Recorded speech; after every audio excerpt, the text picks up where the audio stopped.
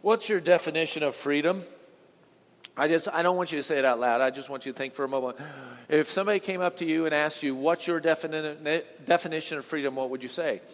And is there a difference between the freedom a nation has and the freedom that its citizens have? See, as a nation, we can determine our own laws. We can determine what we're about, right? So nations have that kind of freedom. But as an individual, how would you define freedom? A person's freedom. Can they do whatever he or she wants? Now, before you answer, let me play off this for just a second. Do you have freedom to buy a house in America? Not in all countries. You don't have the freedom to buy a house. If you live in a communist country, you live under a totalitarian regime, you might not be able to buy a house. Are you allowed to buy a house in America if you have the means? Yeah. Do you have the freedom to take your neighbor's house in America? Not yet, right? But no, we don't. So is there a difference between freedom and freedoms? You see, our nation has gotten away from absolute truth. And believe it or not, if you were to go out and go to the farmer's market this coming Saturday and take a poll and ask people, what do you think freedom is? They're probably going to mainline it and say, I get to do whatever I want. That's what freedom is. I get to pick and choose. There's no restraints on me. But unfortunately, everybody can't do whatever they want. I mean, you're not above the law. You're not above common courtesy. Because when you say that I can do whatever, I can sleep with who I want, I can do whatever I want, you're basically rejecting law. You're rejecting regulations, rules. You're really rejecting the rights of others, right? If I get to do whatever I want, I will eventually infringe upon your rights. Rejection of authority follows logically from then moral relativism. We want no one else making rules for us or holding us accountable for what we do or say. Yes, there are laws, but it seems like not a lot of people are enforcing those laws. And moral relativism then naturally leads to rejection of authority. Like, Rob, you're talking really heavy in your intro. What is going on? But this is important. I want you to grasp this, that as we say no holds barred, we get to live any way we want to. We start infringing upon the rights of others, and suddenly we're going to transition down into chaarchy. In fact, Diane had an incident this week where somebody followed her into a place of business just to scream at her.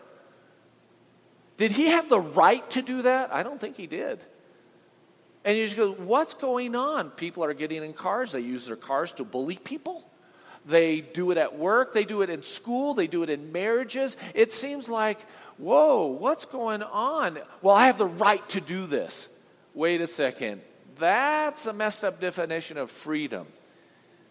And when moral relativism that leads to rejection of authority, because you have to, that's the eventual road you're going to get down to. I don't want any one of you telling me what to do in my life. You're going to see the breakdown of the family. You're going to see the breakdown of schools, of church, of government, of police, society in general. When no one wants to be held accountable to anyone else, when everybody is doing whatever they want, the only thing that survives is anarchy. Now, real freedoms will only survive, even thrive, when they are based on the same law, and that it is applied equally to everybody. Right is right and wrong is wrong when we play by the same rules, right? Everybody's playing equally. But if right is now wrong and wrong is now right, depending on who you are, depending on how much money you have, depending on what gender you are, depending on where you live, I mean, the law isn't applied equally anymore, is it? It doesn't seem to.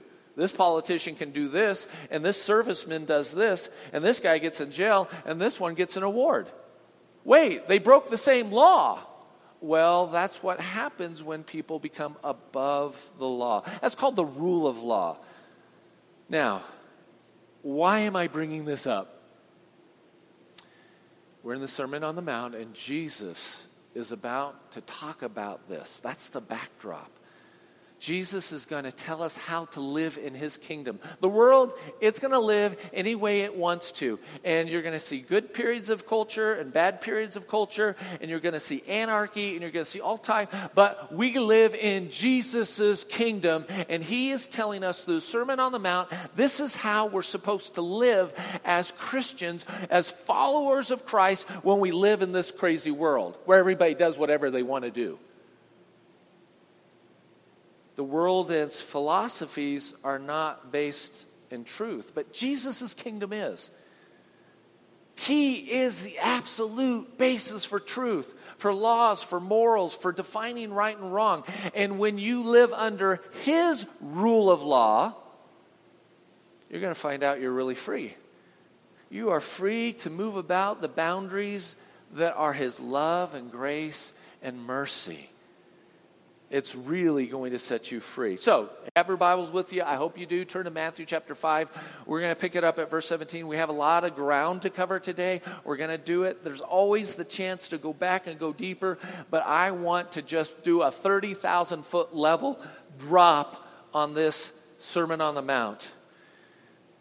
Matthew chapter 5, beginning at verse 17. Jesus basically, we're picking up exactly where we left off last week. Jesus says, "Do not think that I have come to abolish the law or the prophets, the word of God. I have not come to abolish them, but to fulfill them. For truly I say to you, until heaven and earth pass away, not an iota, not a dot, not a little itty-bitty part of the word of God will pass until all is accomplished." And then he goes on and says, "Therefore, whoever relaxes one of the least of these commandments and teaches others to do the same will be called least in the kingdom of heaven. But whoever does them and teaches them will be called great in the kingdom of heaven. For I tell you, unless your righteousness exceeds that of the scribes and the Pharisees, you will never enter the kingdom of heaven." Now, who are the scribes and the Pharisees? They're the posers. They're the posers of their day. It means that you look like an Oreo cookie Christian. That means you have one appearance on the outside, but in the middle, you're not the same. And it's all about posing. It's not what's really going on in your heart.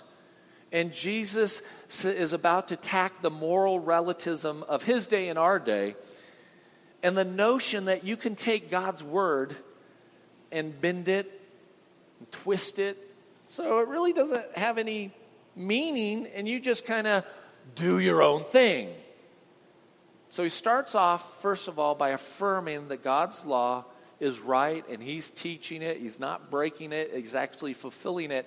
Now, 6 times Jesus is going to say, "You have heard it said by the rabbis." That's who he's quoting.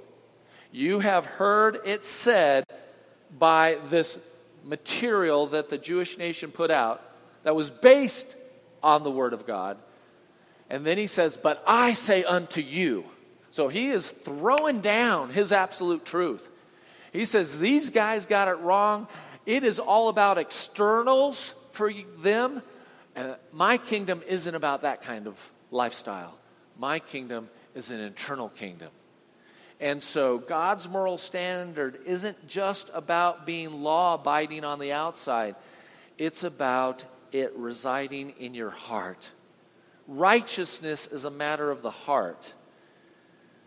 Jesus said it's the thoughts that come out of a man's heart that make him dirty, defile him, and ugly. It's not so much the execution as it is the thought has to originate somewhere, right? So living in the freedom of Christ is a heart issue.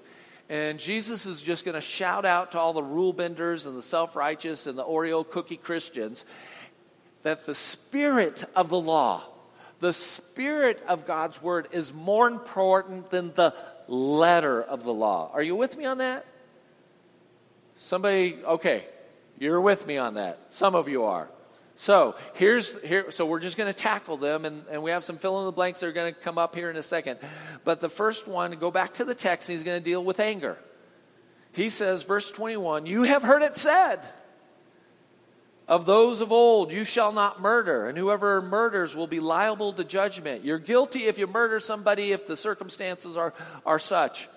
But I say to you that everyone who is angry with his brother will be liable to judgment. And then he goes on and he says, whoever insults his brother will be liable to the council, to the Supreme Court, and whoever says you fool will be liable to the hells of fire. And then he kind of takes this little turn. He says, so if you're offering your gift at the altar and there you remember that your brother has something against you because you did something to him, you messed him over, you stole from him, you slandered him, you did something to a brother, and brother isn't just Christian brother, it means anybody in the world. If you've done somebody wrong, Jesus says, leave your gift before the altar and go and first be reconciled to your brother and then come and offer your gift. Don't just change churches. Are you with me? Come to terms quickly with your accuser while you're going with him to court because you've done something wrong, lest your accuser hand you over to the judge and the judge to the guard and you be put in prison. Truly, I say to you, you will never get out until you've paid the last penny. So Jesus, here's the fill in the blank. You shall not murder, but I say that everyone who is angry with his brother is guilty of murder already. You just haven't done it yet. You'd like to. How many of you would like to murder somebody sometime? Oh, I've had those thoughts. Oh, I want to run people off the road sometimes. They've run me off the road. We'll talk about that in a second. And it's just like, that is where that starts. You don't wake up and kill somebody without first a precursor, a motive. This word angry, though, by the way, in the original language, it isn't meaning, okay, I stubbed my toe, I got angry. Tammy hit me in the middle of the night. She hit me earlier, didn't she, Bob? Right here. She was hitting me earlier. Yeah, see, I have a witness. It's not that kind of angry and then you kind of get over it. The Bible says don't let the anger go down on your anger. I flipped it, didn't I? Don't let the sun go down on your anger. There you go. Don't let the sun go. In other words, anger is an emotional response.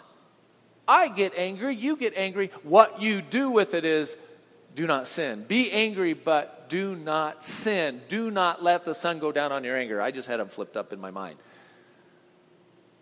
This kind of anger, though, Jesus uses, the text tells us a very specific kind of anger. It means a brooding, simmering anger that is nurtured. You're actually feeding that anger. You're causing this root of bitterness to come up in your heart because you are ticked off. Can I say that in church? You are so upset and you just keep feeding on it and feeding on it. And you don't allow it to die. This kind of anger is seen like holding a grudge, refusal to forgive, and it relives the incident. You've never done that, right? You've never replayed the tape in your mind of something that's gone on in your life? Yes, we have. And it lives in resentment. Now this word, go back to the text though. He says, okay, if you are angry with your brother, this kind of angry, you're guilty of what causes murder. You're already there. But then he goes on and he says, and who, I say to you that everyone is angry, whoever insults his brothers will be also guilty. Now, you see, one was just, I'm angry. Now I've begun to verbalize my anger by insulting. Gossip is part of that, but just, hey, you idiot. You empty-headed fool. You can think of all the words that you've called people over your lifetime because you were what? Angry with them. And then the last one, though, he says, and whoever says you fool, verse 22, you will be liable to the hell of fire. That sounds pretty bold of Jesus. You have to understand, though, the Bible, when it calls somebody a fool, that means you're sitting in judgment of them. The word fool is almost equivalent to sinner. If you say, you are a sinner, you are wicked, you are evil, you have now placed your role as judge and jury. And so you've moved from just having a thought of being angry to now you're verbalized your anger and now you're judging them. And you've decided that they're guilty. And Jesus said, man, this thing is not an external thing. This is a heart thing. Jesus is teaching us that it's an issue of the heart. And as long as there's internal sin, you can't then come to church and pretend everything's okay. Mark Moore said it this way: correct interpersonal relationships are more important than correct ritual. So what's the spirit of the law? It's a precursor to murder. You have to deal with it. We get angry. We have to deal with it. If we're going to be a part of Jesus' kingdom, we have to deal with it the way he wants us to deal with it. Settle the issue. If you've wronged somebody, go settle the issue. Don't play the hypocrite. Hey, I ripped my neighbor off this week, but I've come to church and I'm going to give an offering to the Lord because the Lord thinks I'm so awesome. And he's going to say, put that down and go make amends with your neighbor who you did wrong to. You don't want to be a hypocrite by asking for forgiveness for yourself without even repenting on the stuff that you're doing to your neighbor or your brother.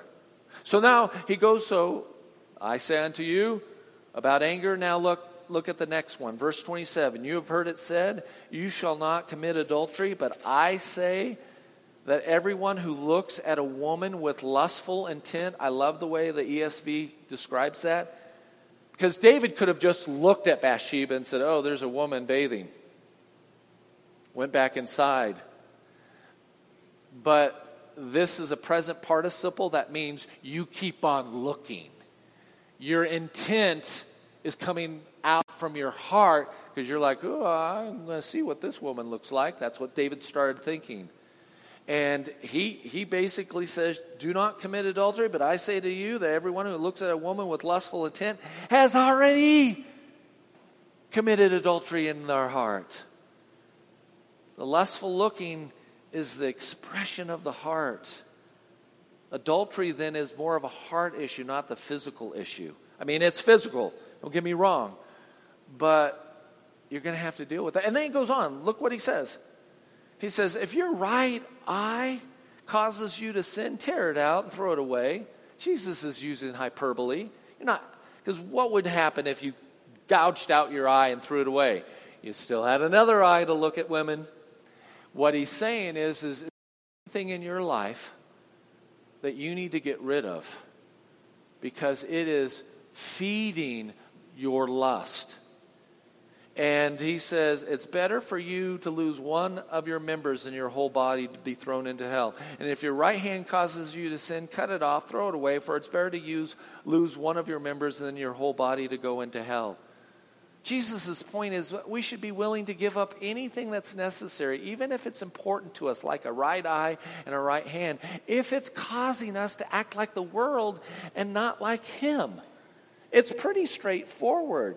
And he says, yeah, you can say, oh, I've never committed adultery. But he says, in my kingdom, I don't look at the externals. I look at a person's heart. And that's where the real person resides, right? And then he goes on. And can you go on to the spirit of the law? Lust or adultery is a heart issue. You have to deal with it. Jesus isn't condemning. He's just like, this isn't the way my kingdom operates.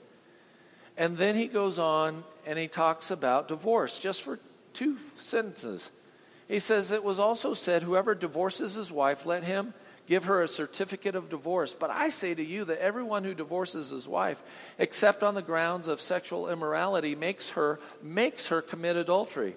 And whoever marries a divorced woman commits adultery. Here's the fill in the blank. Divorce destroys families. You do not have to be a rocket scientist to understand that. I'm a child of divorce. Lots of you are children of divorce, or maybe you were in a divorce. And you're like, okay, I understand that. God doesn't like divorce. Sometimes it's acceptable. He has standards. And a lot of times, though, in Jesus' day and in our day, I want another woman. Easy way to get another woman is to hand her a piece of paper so I can go have her or her or her or her. What I've done is legalized adultery by just handing her a slip of paper. And what happens to Tammy? What happens to my children? They're going to go in a life of poverty, especially in that culture. Boy, if you were the man, you had everything. If you were a woman, you had little rights. So I am forcing her to go look for another husband. She doesn't want the divorce. Do you know, this is crazy. There were Jewish rabbis that were very popular in Jesus' day. One was Hillel, Hillel. He said you could divorce your wife if she burnt the toast. Jesus is nailing these guys, saying, you guys, you have so twisted what Moses gave. He said, if you have to get a divorce, give the woman a certificate. That way, it doesn't ruin her reputation in the small little village. And it is because of the hardness of your hearts that I'm even allowing that only for sexual immorality on her part. But you, man, should not be divorcing your wife just because you want another woman.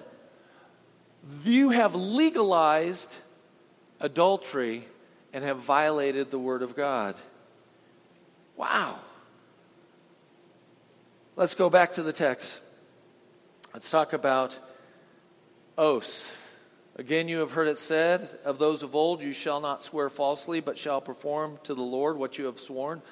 But I say to you, do not take an oath at all, either by heaven, for it is the throne of God, or by earth, it is his footstool, or by Jerusalem, for it is the great city of the great king. And do not take an oath by your head, for you can't even make one hair white or black. Let what you say simply be yes or no. Anything more than this comes from evil. And you're like, what in the world is Jesus talking about? Why can't we take oaths? It's not what's going on here. Let me first, you can do the fill in the blank, but let me tell you what these Pharisees were doing. Or maybe you did this as a child. Did you ever make a promise, but when you made the promise, you had your fingers like this? What did that mean? Means your word wasn't any good, right? Or you're making a promise, sure, I'll watch your home while you're gone on vacation and water all your flowers, wink. The wink says, I have no intention of doing that. The Pharisees were such posers. They were such hypocrites, they were so self-righteous that they would agree to things and then get out of it by their fancy oaths. Oh, well, I didn't swear by God. I swore by the temple, and you were dumb enough that you fell for it, and that's why I didn't make good on my promise. And that's why Jesus says, and here's the next fill in the blank, mean what you say and say what you mean. Let your yes be yes and your no be no. It wasn't that they were taking an oath to confirm their commitment in their marriage. They were taking an oath saying, sure, I'll be faithful. I swear by the throne that the king sits on. And then later come back and say, well, that doesn't mean anything because the throne means nothing. And that's why Jesus gives all these examples. Says, you're swearing by this. I swear to God. I swear by the throne of God. I swear by Jerusalem. I swear. And it was just a ruse. And Jesus said, as a follower of Christ living in his kingdom, have no deception in your heart when you make agreements with people.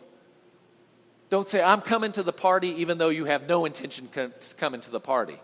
Yeah, I have intention to show up to work, but you have no intention to show up to work. A Christian doesn't do that. A Christ follower doesn't do that. Yes, I'm coming to work. No, I have no intention of coming to work today because you bug me. Okay, at least it's honest, right? We need to wrap up. I know I was covering a lot of ground today, so I apologize, but in a way I don't. You know, it's the text, so we have to do it. Let's go back to verse 38. You have heard it said this, an eye for an eye and a tooth for a tooth, but I say to you, do not resist the one who is evil. But if anyone slaps you on the right cheek, turn to him the other also. Oh, those are hard words. What does it mean, Jesus? Verse 40, and if anyone would sue you and take your tunic, let him have your cloak as well. And if anyone forces you to go 1 mile, go with him 2 miles. Give to the one who begs from you, and do not refuse the one who would borrow from you. What's the fill in the blank? Retaliation must be equal. By the way, that's what it meant, an eye for an eye. Let's say Scott, as my son-in-law, and I got in a fight. And he threw a knuckle buster at me. And he broke a tooth off. I could say, the law says I can take a tooth. But I'm really mad at him, so I want to take 2 teeth. And so God put this provision to limit retaliation. It's not a command you have to take his tooth. If he was to knock a tooth out, I would not go knock his tooth out. Because a Christ follower says, Jesus says, do not retaliate. But the Pharisees, the old law says, if he took a tooth, I get to take a tooth. And Jesus is saying no. And then Jesus gives these 3 examples. In his culture, if you were to get slapped in the face or spit in the face, you were legally authorized to slap them back. I don't know if you've ever been slapped. I don't think I've ever been slapped. I don't want to be slapped, but I've seen people get slapped. And what a humiliating and degrading thing to be slapped, right? And Jesus says, if you've got slapped, what he means when he says turn the other cheek, he says, it's your move. What are you going to do? Are you going to hit them back? Or are you going to say, I'm okay? And he gives these other examples as well. He says, if somebody takes something from you, and I'll pick on Brittany. Brittany takes my cow. I can go take her cow back, right? But I decide, no, I'm not going to retaliate. I'm going to get my own cow back, but I'm not going to then do and stoop down to her level. Have you ever been in an argument and they're getting dirty on you? And they're doing low blows? Do you stoop down to their level? That's what this is all about. Or do you take the high road and say, you know what? Even though you slapped me, even though you spit on me, even though you took my cow, I'm not going to demand that I get to do the same things to you. That's what this is all about. It is a hard issue, and the spirit of the law is don't retaliate. Okay, last one. We're going to get through this. Beginning at verse 43. You have heard it said, you shall love your neighbor and hate your enemy. But I say to you, love your enemies and pray for those who persecute you, so that you may be sons of your Father who is in heaven. For he makes his sun rise on the evil and on the good, and sends rain on the just and on the unjust. For if you love those who only love you, what reward do you have? Do not even the tax collectors do the same? And if you greet only your brothers, what more are you doing than the other people? Do not even the Gentiles do the same?